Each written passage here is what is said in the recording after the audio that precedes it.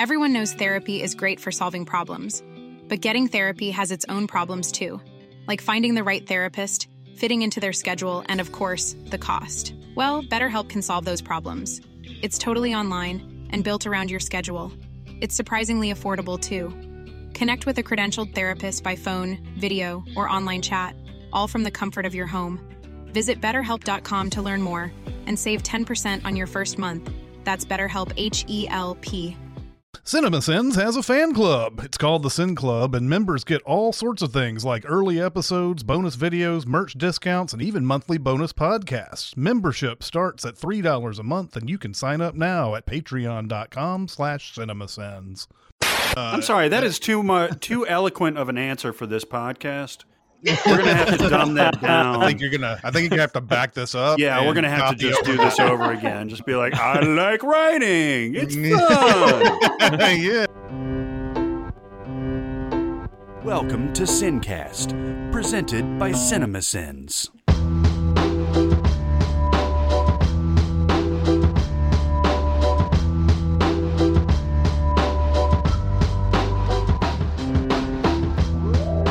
All right, everybody, welcome to the Sincast. This is Chris Atkinson from CinemaSins, joined by Jonathan Watkins. Hello, hello.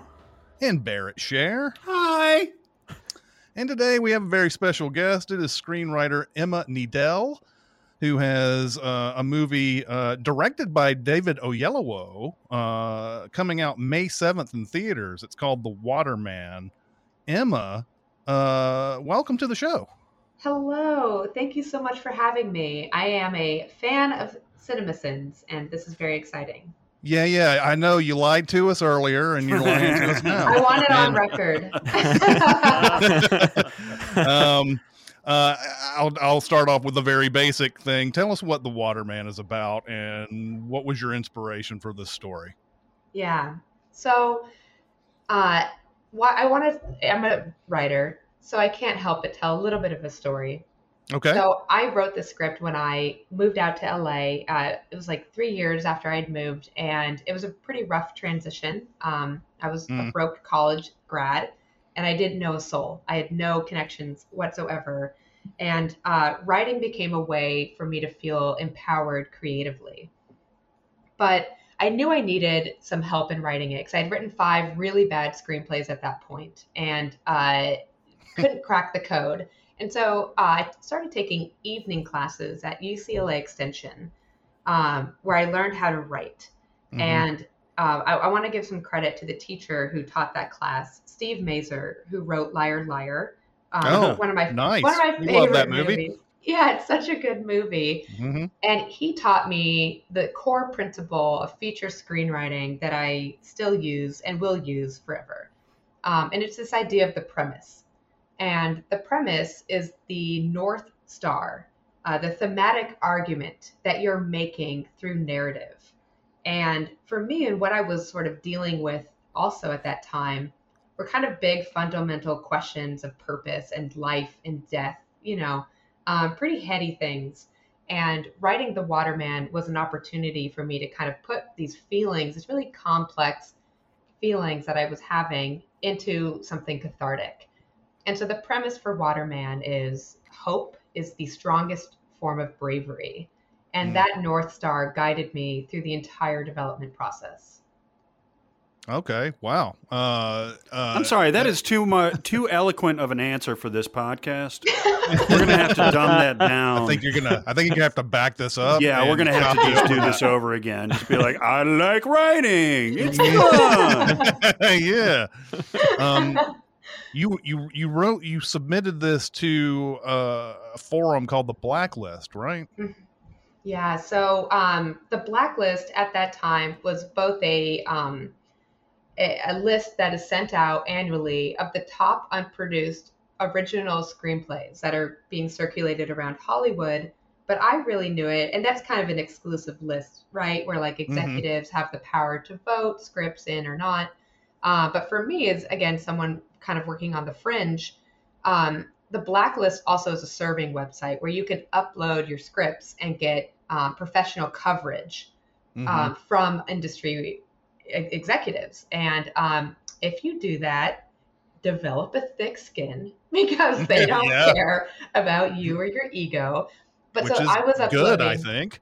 It is, honestly. I think you have to be ready to put yourself out there and face criticism. Every screenplay is a bit of its own language, and so you're kind of learning how to talk and how to communicate. So that's how I first encountered the blacklist. And then it was voted by other executives onto the list, which sort of shot it up into some success. Yeah. Yeah. I mean, at some point here, Oprah gets involved. How does that? Did I skip a few steps? No. How does Oprah get involved into all this? Oh my gosh, Oprah, the goddess. So I was an assistant/nanny in Hollywood, and I had gotten a manager. I submitted Waterman to the Nichols Fellowship, and it was in the top 100 screenplays, and that got me a manager. And my manager started sending it around to various executives and around town while I was still an assistant/nanny. And I was on the way to pick up my boss's kids from work when I get a call that's, David Oyelowo and Oprah Winfrey read your script and want to meet. I feel like I almost crashed the car. Oh my God. What? Oh my God. Oprah knows I exist.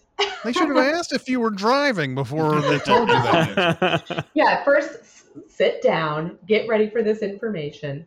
But yeah, so I met with David Oyelowo and Harpo's executive, Carla Gardini. And I also just kind of want to set the stage here a little bit.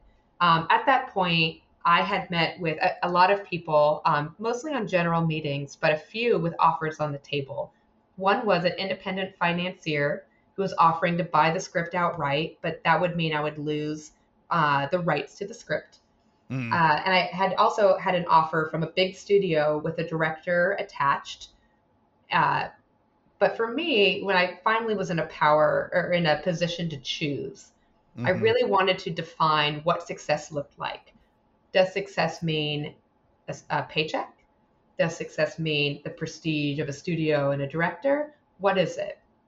And for me, this being a very kind of personal, emotional story that I worked on, that I believed in, success I defined as finding a collaborator who understood the premise and who was passionate about it. And then I go in to meet with David Oyelowo and Carla Gardini from Harpo, and immediately David was so effusive with his passion and not only understood this idea of the power and strength of hope, but knew it better than I did. And we had this really wonderful philosophical conversation about the power and meaning of hope, where I learned a lot. And after that meeting, it was sort of, for me, a no-brainer that I wanted to go with David.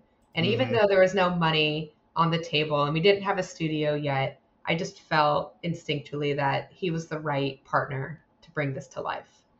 Yeah. And this is his feature debut in his own right, I believe. It is. Yeah. And so, I mean, I like the idea that you went with, I mean, what I would argue is integrity over the money part, because I'm guessing with that other situation, they may have wanted to make a whole bunch of changes and try to make the bridge to Terabithia or something like that out of it. And that would have been their movie. But you gave us the eloquent answer that's going to blow away all of your other answers in this thing. But what give us the plot synopsis of this movie. Yeah, so the story follows Gunnar Boone, who is a young boy with a vivid imagination. Him and his family moved to a small town in Oregon, where, as an African-American family in a predominantly white area, they feel a little ill at ease, especially Amos, the father. Gunnar then discovers that his mother has cancer. And as he's been getting to know the town, he's hearing stories of the legend of the Waterman, who has his legend and his story is very much tied to the history of the town, and is this, former mining town. And the main thing he learns about the Waterman is that he found something deep in the mines that allowed him to live forever. And so Gunnar sets out with the one girl who claims to have met the Waterman to find a way to save his mom. Yeah, there you go. That's way better than I could have done it. That's for sure. But I was looking at, the actors in this movie must have been amazing for you to. I'm kind of wondering what you felt as you learned about who was going to be in this. I mean, I'm going to talk about, first off, you've got David Oyelowo, you've got Rosario Dawson, you've got Maria Bello, you've got Alfred Molina, but it's the kids that who have to be really good in this. Yeah. And Lonnie Chavis and Amaya Miller are amazing in this. They're so good. Tell me what it was like when you heard about who was getting cast in this. Yeah. So I kind of want to step back for a moment and talk about the philosophy of screenwriting. And it relates to your question, but it's something I think I read in screenwriting books before, but I didn't really understand how fundamental this is to the craft of screenwriting. And that's, as a screenwriter, your main job is to write something that inspires other artists, that inspires the actors to want to embody these characters, that inspires the cinematographer, the production designer, the editor, the composer. I mean, that's what you want to do. You want to write something that other artists are excited to bring their own artistry to the table. And it started with David. David actually originally was just supposed to star and produce The Waterman. And we had this other director who unfortunately, but also it all worked out, had to step off the project. And it was right before we were set to film. And David and I actually had the conversation together where it's like, you've always had the vision for this. You should step into the role. And he said yes. And then after he was involved, that's when casting really took off. And for him, I mean, finding Gunnar was the most important thing. And they had auditioned a number of young men, young actors. And the moment that made all of us, I think, realize Lonnie is the right choice is that scene in the audition. It's just him in a room reading to camera, performing to camera. And it's the moment when he finds out that Mary has cancer. He sees her without her wig. And just, the bare bones audition room with a single camera, crappy lighting, and Lonnie reciting these words. I mean, it was so evocative. We all started tearing up. And it was like, whoa, this kid can transport you. He's incredible. Yeah. And then, this is such a great story. So then finding Amaya. So the character of Joe was originally written as a boy. And it was David's idea to turn Joe into a girl. And so we're auditioning these girls. And, the scene that they focus on is the kind of fight that they have. Where Joe's trying to get Gunnar to eat the candy. Yeah. And Amaya, who's studying like some sort of martial art at the time, she just takes Lonnie down and like tackles him to the ground. And we're all like, this girl is fucking, sorry, I don't know. No, fuck away. Say it. Okay, this girl's fucking awesome. What a badass. And she was cast immediately. Nice. All you have to do in your audition is kick somebody's ass. Yeah, that's right. Exactly. Look, as a girl, I'm a lady power all the way. We were all blown away. And then for the other characters, I mean, it was really David bringing together, him and Alfred Molina. And Alfred is just so incredible. I kind of just want the spin-off film of his character. Yeah, no doubt. But he and David have been friends for so long. Maria Bello, he randomly ran into her at Sundance. And she was like, "Oh, I'm such a fan. What are you working on?" And then the mother character, Rosario Dawson, as you can, I feel like just imagine, has such a warmth. And she brought that so much to the character and really fleshed Mary out in the most wonderful way. But it was really, I'm giving all credit to David and the team he assembled. And he really, his, again, having his driving force be passion, what that meant was he created a safe space for actors and the other artists on the crew to come together and bring their best work. It was a safe place to experiment and to fail and to try. Everyone knows therapy is great for solving problems, but getting therapy has its own problems too, like finding the right therapist, fitting into their schedule, and of course, the cost. Well, BetterHelp can solve those problems. It's totally online and built around your schedule. It's surprisingly affordable too. Connect with a credentialed therapist by phone, video, or online chat, all from the comfort of your home.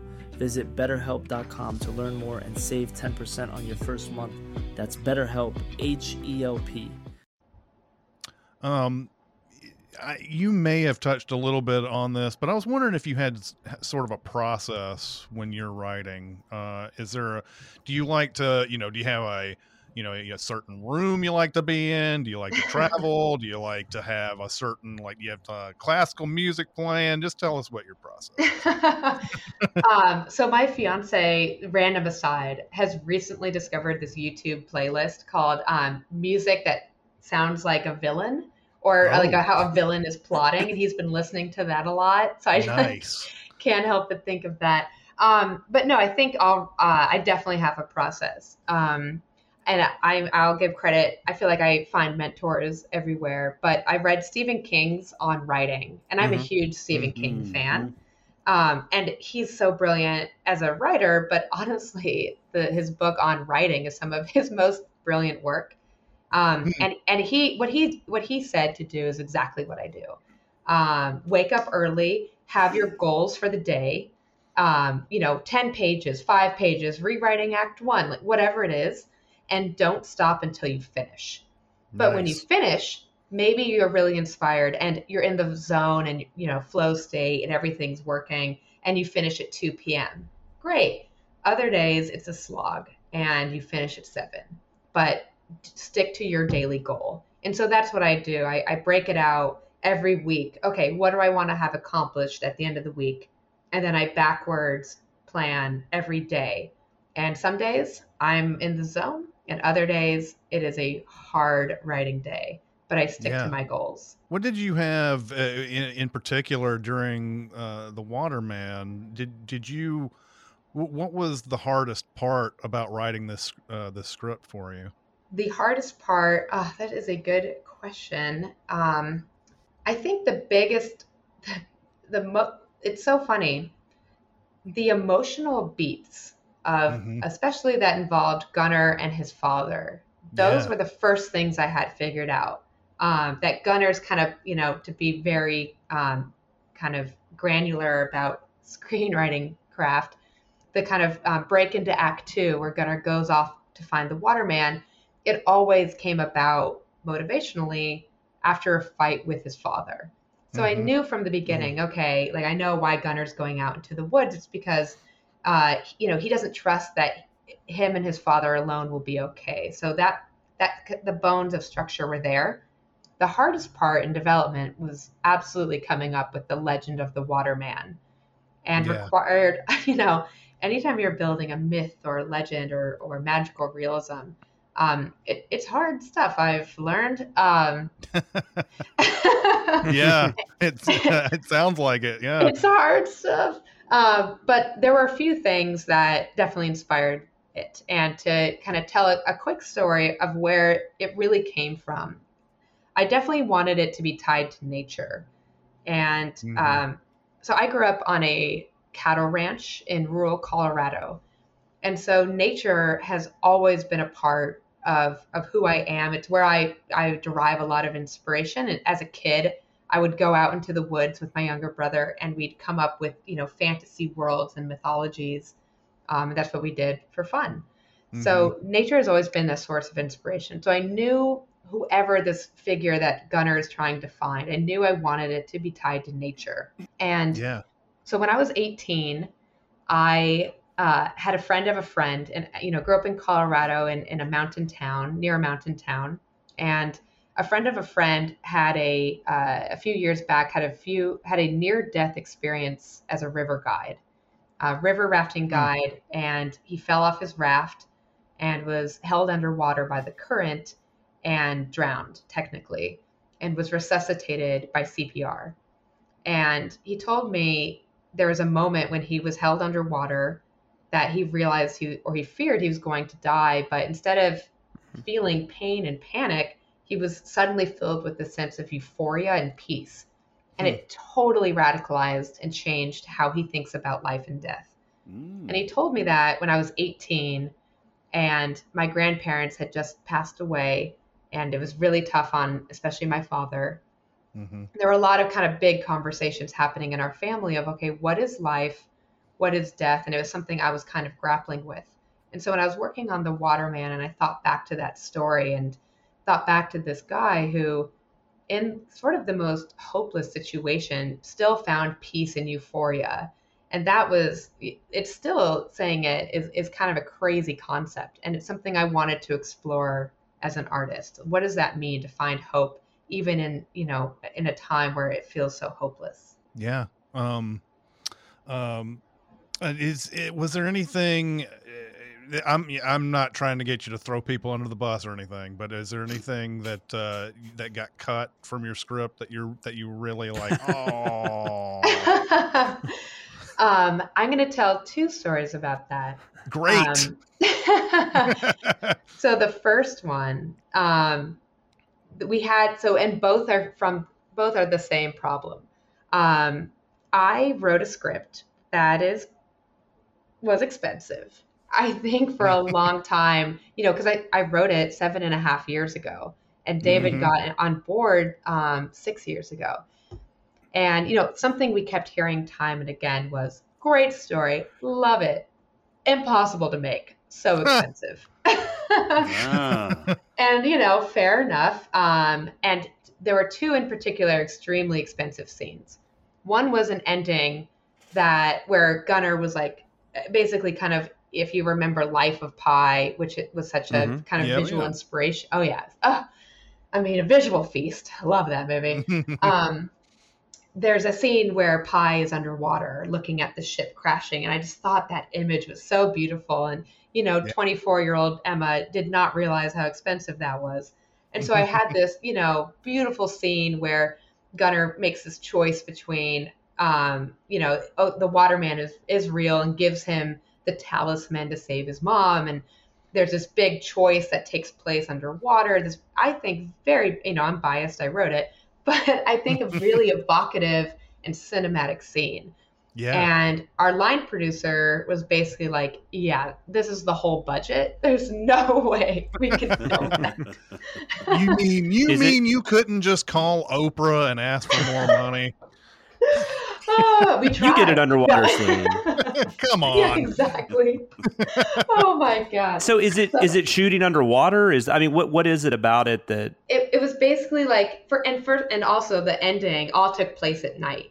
And the line producer was also like, yeah, these are child actors. That means you have 4 hours of darkness you can film a day. And so we had to change it from darkness to day, and come up with a new ending. So I think, I still will always have a place in my heart for the original ending. But I think, and credit to David, we worked very closely on the revisions. Another big scene that almost had to be cut was the explanation of the waterman and his mythology that Alfred Molina talks about. So that was originally a flashback, and a whole mining town and all these extras and a flood. Sure. Right. The line producer was, again, like, absolutely not. Yeah. So we were like, got it. Okay. And it was David's idea. He was like, in the script, Gunnar was always writing a graphic novel. And he was like, oh, what if, we really kind of lean on the theme of imagination here and put this amazing animation sequence in that's the same art style as his graphic novel. Oh, brilliant. And now the animation is my favorite part of the film. So, and I've learned not to write any underwater scenes at night involving children. Live and learn. I've learned a lot. It's those practicalities that nobody ever thinks about with film. No, honestly, like, you know, you only get this much time with child actors at night. You only have this many hours in a day. But it also sounds like, you know, we're complete outsiders, but is a screenwriter usually as involved as you were with this project, or was it just because this was kind of your baby and you and David shared this kind of common passion? I love that question. I love it too. Great question. I think often a screenwriter is not involved. Okay. And this is credit to David. As a collaborator, he, at that first meeting, said, you know, I promise to do everything in my power to get this film made. And I promise you'll be involved every step of the way. And, you know, talk is cheap, but David absolutely fulfilled his promise on that and kept me involved from the beginning. And I think because he had trust in me, I definitely had trust in him. And that's one of the reasons I think why for many reasons he wanted to direct this. But after we had our director step away and we talked about him directing, I think he knew that I had complete trust in him. Well, and I said, you know, I have complete trust in you. But I also, you know, showed up on set ready to rewrite anything in service of his vision. And with a director who, again, creates a space on set for other artists to shine, I really do think you get people's best work. And he's the director, of course. Like I absolutely respect his vision and his creative authority there, and I trust it more than anything, trust it more than my own, because he understands it from a high level view. But he did a really good job of bringing other people and their expertise in and admitting, this is huge. He admitted when he didn't know something and when he needed help. I think directors, especially first-time directors, you really want to seem like you know everything, right? You finally are in the director's chair and you need to have all the answers and everyone's looking at you. And David did a really good job of admitting when he wasn't sure or he wanted another opinion, and would land on a decision not out of fear or out of insecurity, but truly because he understood the decision and its ramifications. I think sort of an extension to what Barrett was asking there. One of the things that I had learned in college when taking video production classes and things like that is the writer is often not allowed on set so that everybody can get away from all the screaming that would happen if the writer was allowed on set. I mean, so true. I remember reading I think William Goldman said something like, and you don't even want to be on set. Like, you know, you'd rather be off writing or anything else than having to sit there on set and watch them, you know, take forever to make a shot or whatever. Yeah. Oh man, that's so true.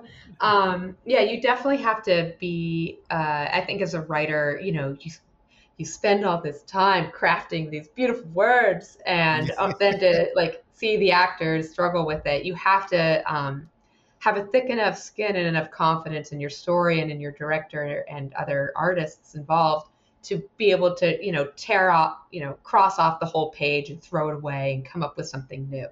Yeah.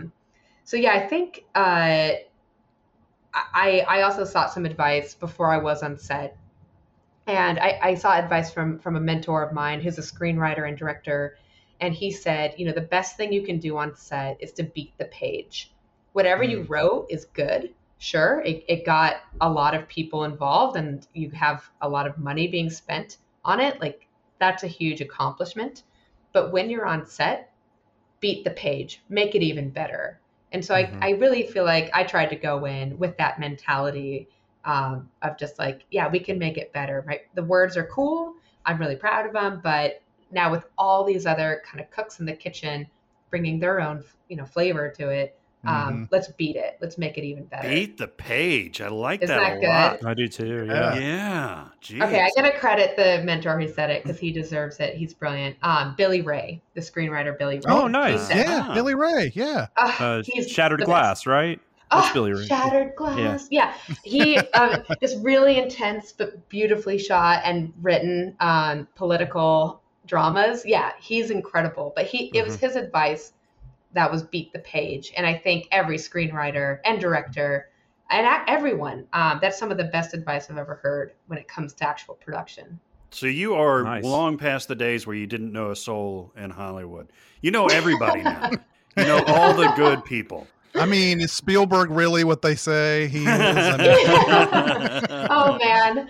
Yeah, well, I worked on a TV show in a writer's room for Amazing Stories, this Spielberg reboot. Oh wow. I know, which was I'm film lover, film geek, Spielberg fangirl, and he did cut my episode. So oh, Oh, So- come so- on, Steve. still a ladder to climb.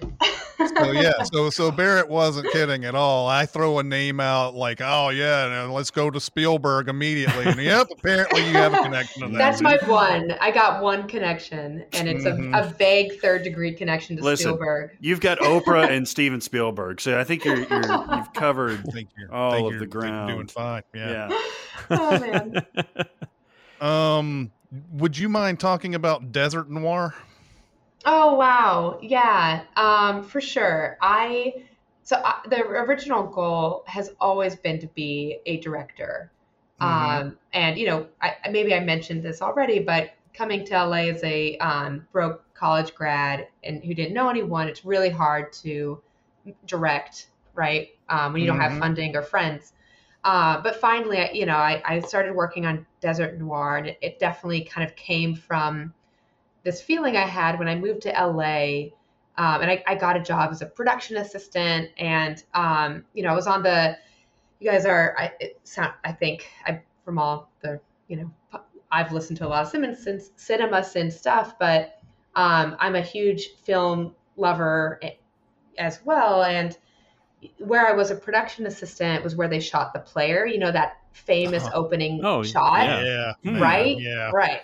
So, I was this PA for a TV show, and, a Comedy Central. It was actually The Burn with Jeff Ross. So, very different than The Player, but it was still so magical to be on set and to have a feeling of Hollywood that was both, I was in it, I was there, but it was also so far away and ethereal. And how do I tap in? I'm here physically, but I still feel, a continent apart. And, Desert Noir really came from that, this feeling of loving Hollywood and having it feel so close, but also having it be both larger than life and distancing. Yeah, I specifically enjoyed the very opening of it, where the guy is talking about Quentin Tarantino was working at a video store, and that guy's a director. So if I work at a video store, I can be a director. And everything Right. like that. And the bartender's like, "What about Cloverfield?" He's like, "Cloverfield? Fuck you," Yeah. Oh my God. I feel like that was pulled straight from some of my, after work drinks with other PAs. We're just talking about, our hopes and dreams and why we came out here. And of course, there's always the film snob. I maybe was that. Yeah. I was like, no, but this is art. Although I love Cloverfield as an aside. But yeah, totally. But Since you I did, I'm sorry. Go ahead, John. Well, I was going to say, since you mentioned The Burn, I'm really curious. What is Jeff Ross like? oh my God. Thank you for asking that. He is the sweetest human being alive. Nice. Wow. He's so funny. I mean, I love all the Comedy Central roasts. Yeah. And he knew everybody's name. As a production assistant, my job was restocking the fridge and picking up people's lunches and organizing the office and whatever a production assistant had to do. But he always said, "Good morning, Emma," and to all the other PAs. He knew all of our names. Just the sweetest human being alive. Okay, since we're talking about it, I also was a PA on the Jeselnik Offensive with Anthony Jeselnik. Oh, nice. Wow. I know. And same thing. What a courteous human being. No, come yes. on. No, No, I Emma, swear to God. listen, That makes sense. Emma, That makes you got to sense to stop me. lying. You got to stop lying on That our makes show sense to here. me. There's the guy who comes up with Shark Party definitely has some sympathy in his bones. There's no doubt about it. You're telling me I stand-up know. comics are actual human beings? Oh my that's what God. you meant. Yeah. I'm such a stand-up comedy fan. But yeah, I have to say, Anthony Jeselnik and Jeff Ross were two of the kindest people I've ever worked for.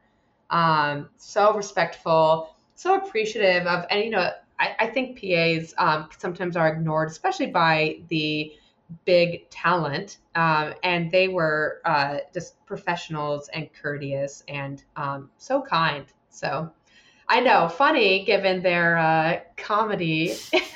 Yeah. But Well, I've heard Jeff in interviews though, where he's just like, I don't know why people want to listen to me. He seems very down to earth about everything. So that's good to hear.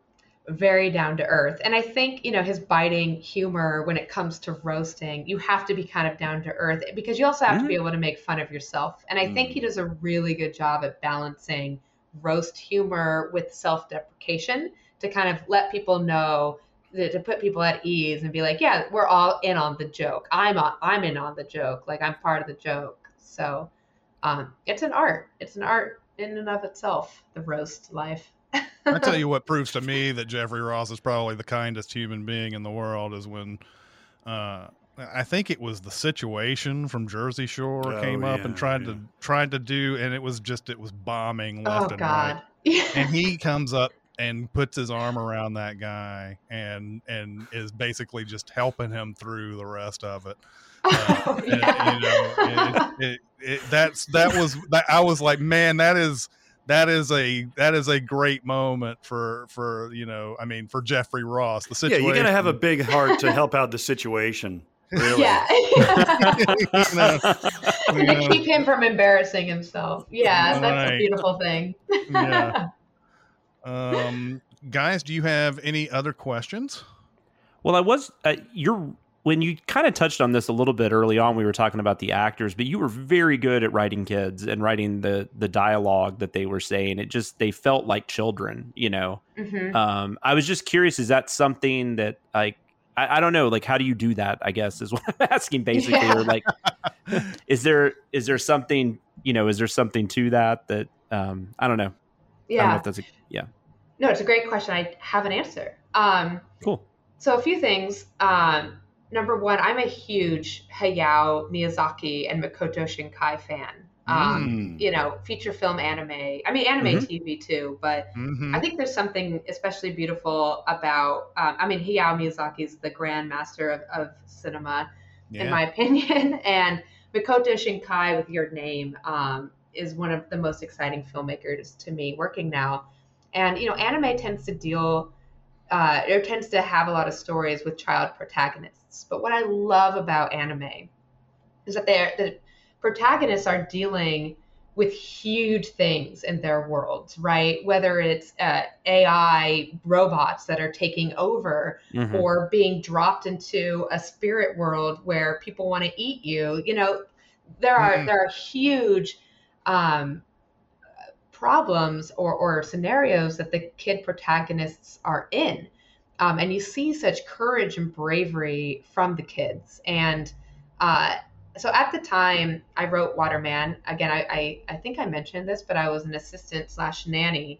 And the boy I was primarily looking after was 10 years old. And he was asking a lot of, intense questions about life and death and the meaning of life that I was kind of struck by. It's like, wow, I'm dealing with this stuff. And here's this 10-year-old boy trying to figure it out. And thinking about, the Hayao Miyazaki films that have child protagonists, but don't dumb them down, have them deal with real kind of high stakes, sometimes life or death situations, but always from a child's perspective.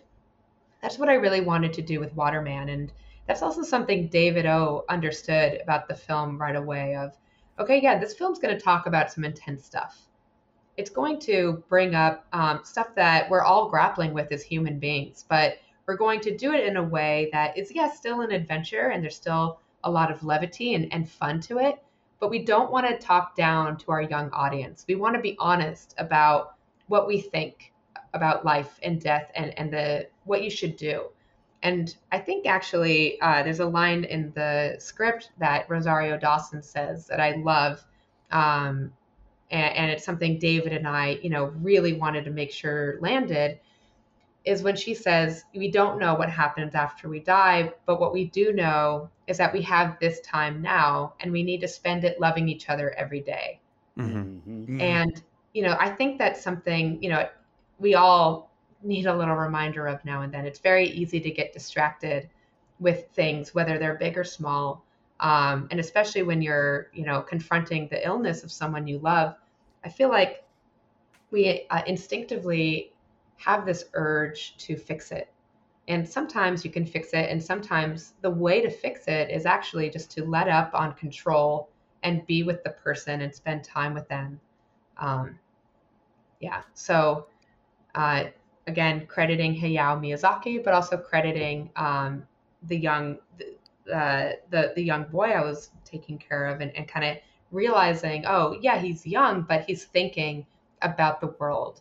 And children, there's the internet now. There's a lot of information that children have access to. And I think it's more important now than ever to be honest about some of these fundamental human experience questions.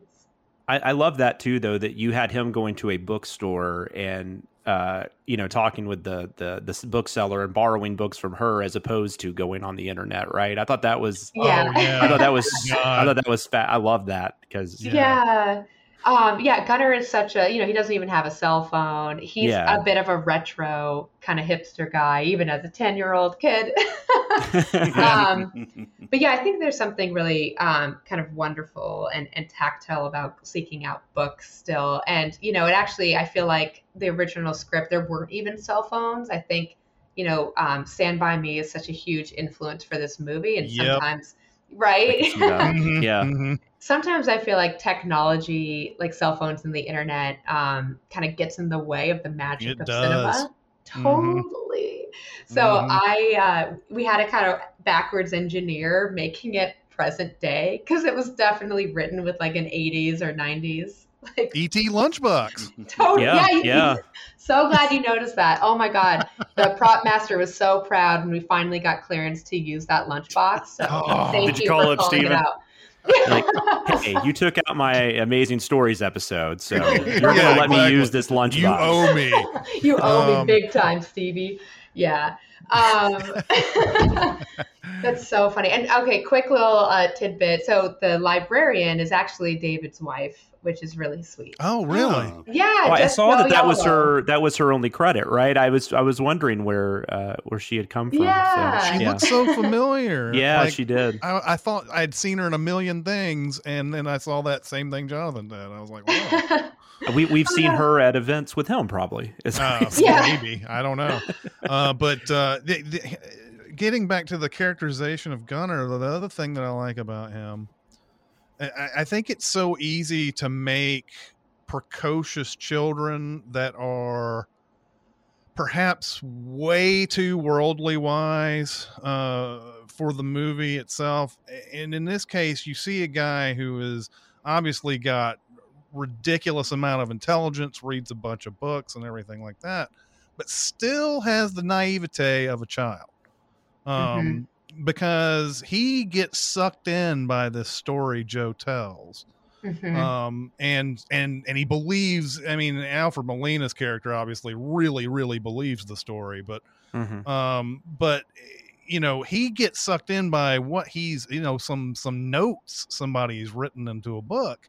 And really feels like this is a thing. That's one thing that I think, I guess it's funny in comedies when you run into like Chloe Grace Moretz and she knows everything about relationships and everything. She's trying to give Joseph Gordon-Levitt dating advice and all that. Yeah. But I mean, great reference. Every movie this happens, it's very in every movie. But like, But I think sometimes they forget. I think sometimes we forget, like when these kids are presented this way, that it sometimes they get a little bit too much. They have too much knowledge and everything. And I think you kind of dialed that back enough. I don't know. Maybe it could have been something that both you and David O like figured out together and everything. But I really like that he's not, he's not like just knows everything. I guess you wouldn't have a movie either if he was too well. That's funny from a practical point of view. But I really appreciate you saying that. I think especially, one has to wonder if Gunnar wasn't going through what he was going through and so desperately looking for hope, would he believe it?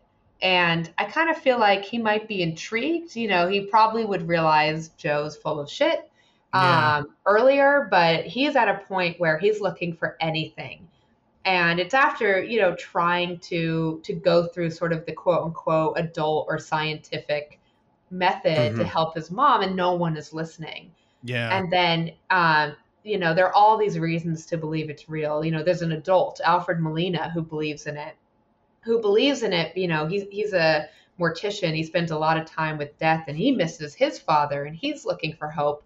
And he doesn't realize how his passion is having an influence on this young, impressionable boy. And then Joe, who, is using this story as a way to show how tough she is without really dealing with the fact that she needs help.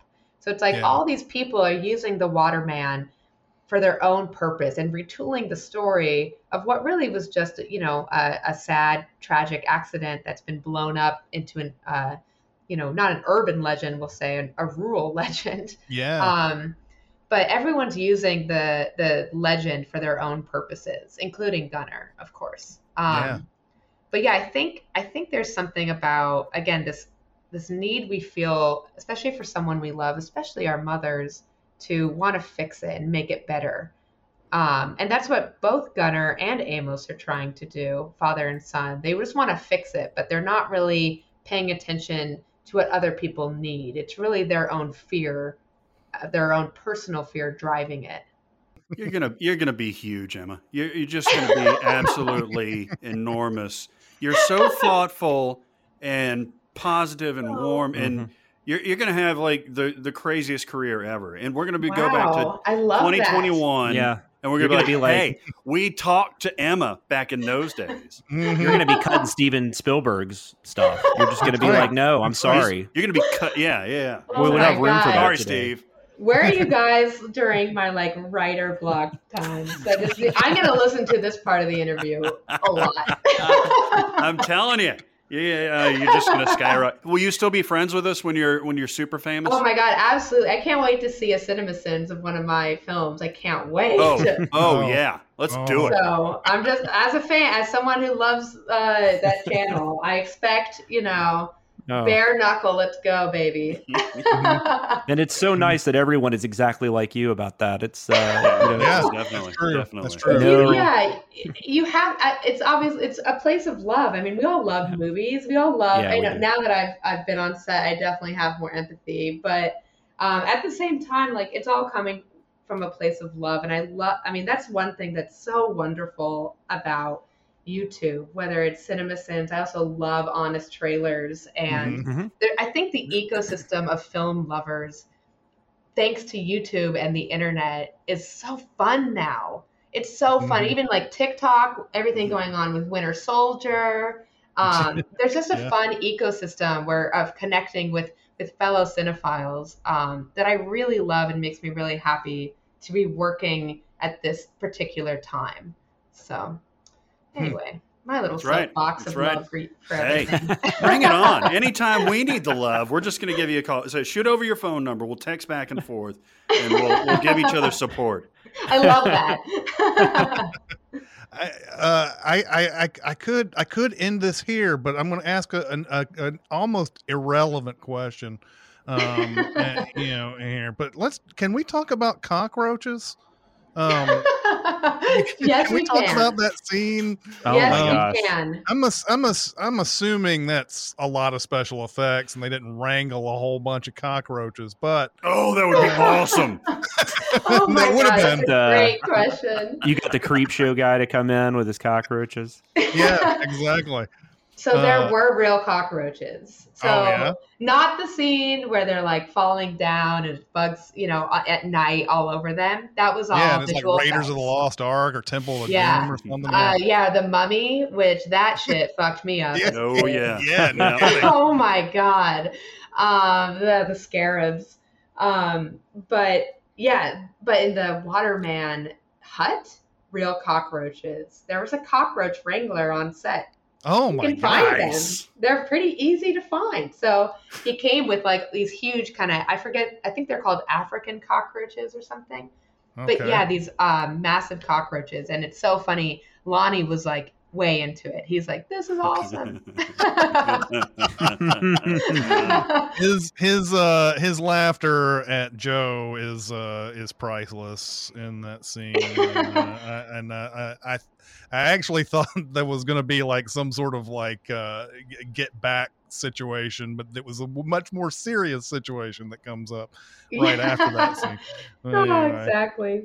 that's insane. I would have bet money that it was all special effects, all of it, and that they didn't have somebody bringing in cockroaches. Yeah. Do we have a cockroach wrangler, Chris? Do we have that on staff? No, we don't. used to, don't. right? We We used used to to. have a Yeah, sadly had to let them go. Yeah, Yes. yeah. Oh, I don't see why. What a great addition to the team. Tough times. Yeah, Tough times. exactly. You You gotta never make hard know when decisions. you'll need them. Yeah. All right. We'd like to thank Emma Needell for coming in and giving us her time. And she's a fan of us. That makes it even better. But no, the movie is The Waterman. It comes out in theaters May 7th. This is the first time, by the way, I think that in all these interviews that we've done, that I've been able to say in theaters, and that's it. Like there's not any on demand or anything like that. Starting to feel it's coming back. Yeah. We're getting There's there. hope. It's pretty awesome. But it comes. The Waterman comes out in theaters on May 7th. But that's going to do it for this interview. It's Chris Atkinson, Jonathan Watkins, and Barrett Scher. We'll see you next time. Thanks for listening. Comment on our episodes on our SoundCloud page. Check us out on YouTube, Twitter, Facebook, and Reddit. And be sure to visit cinemasins.com.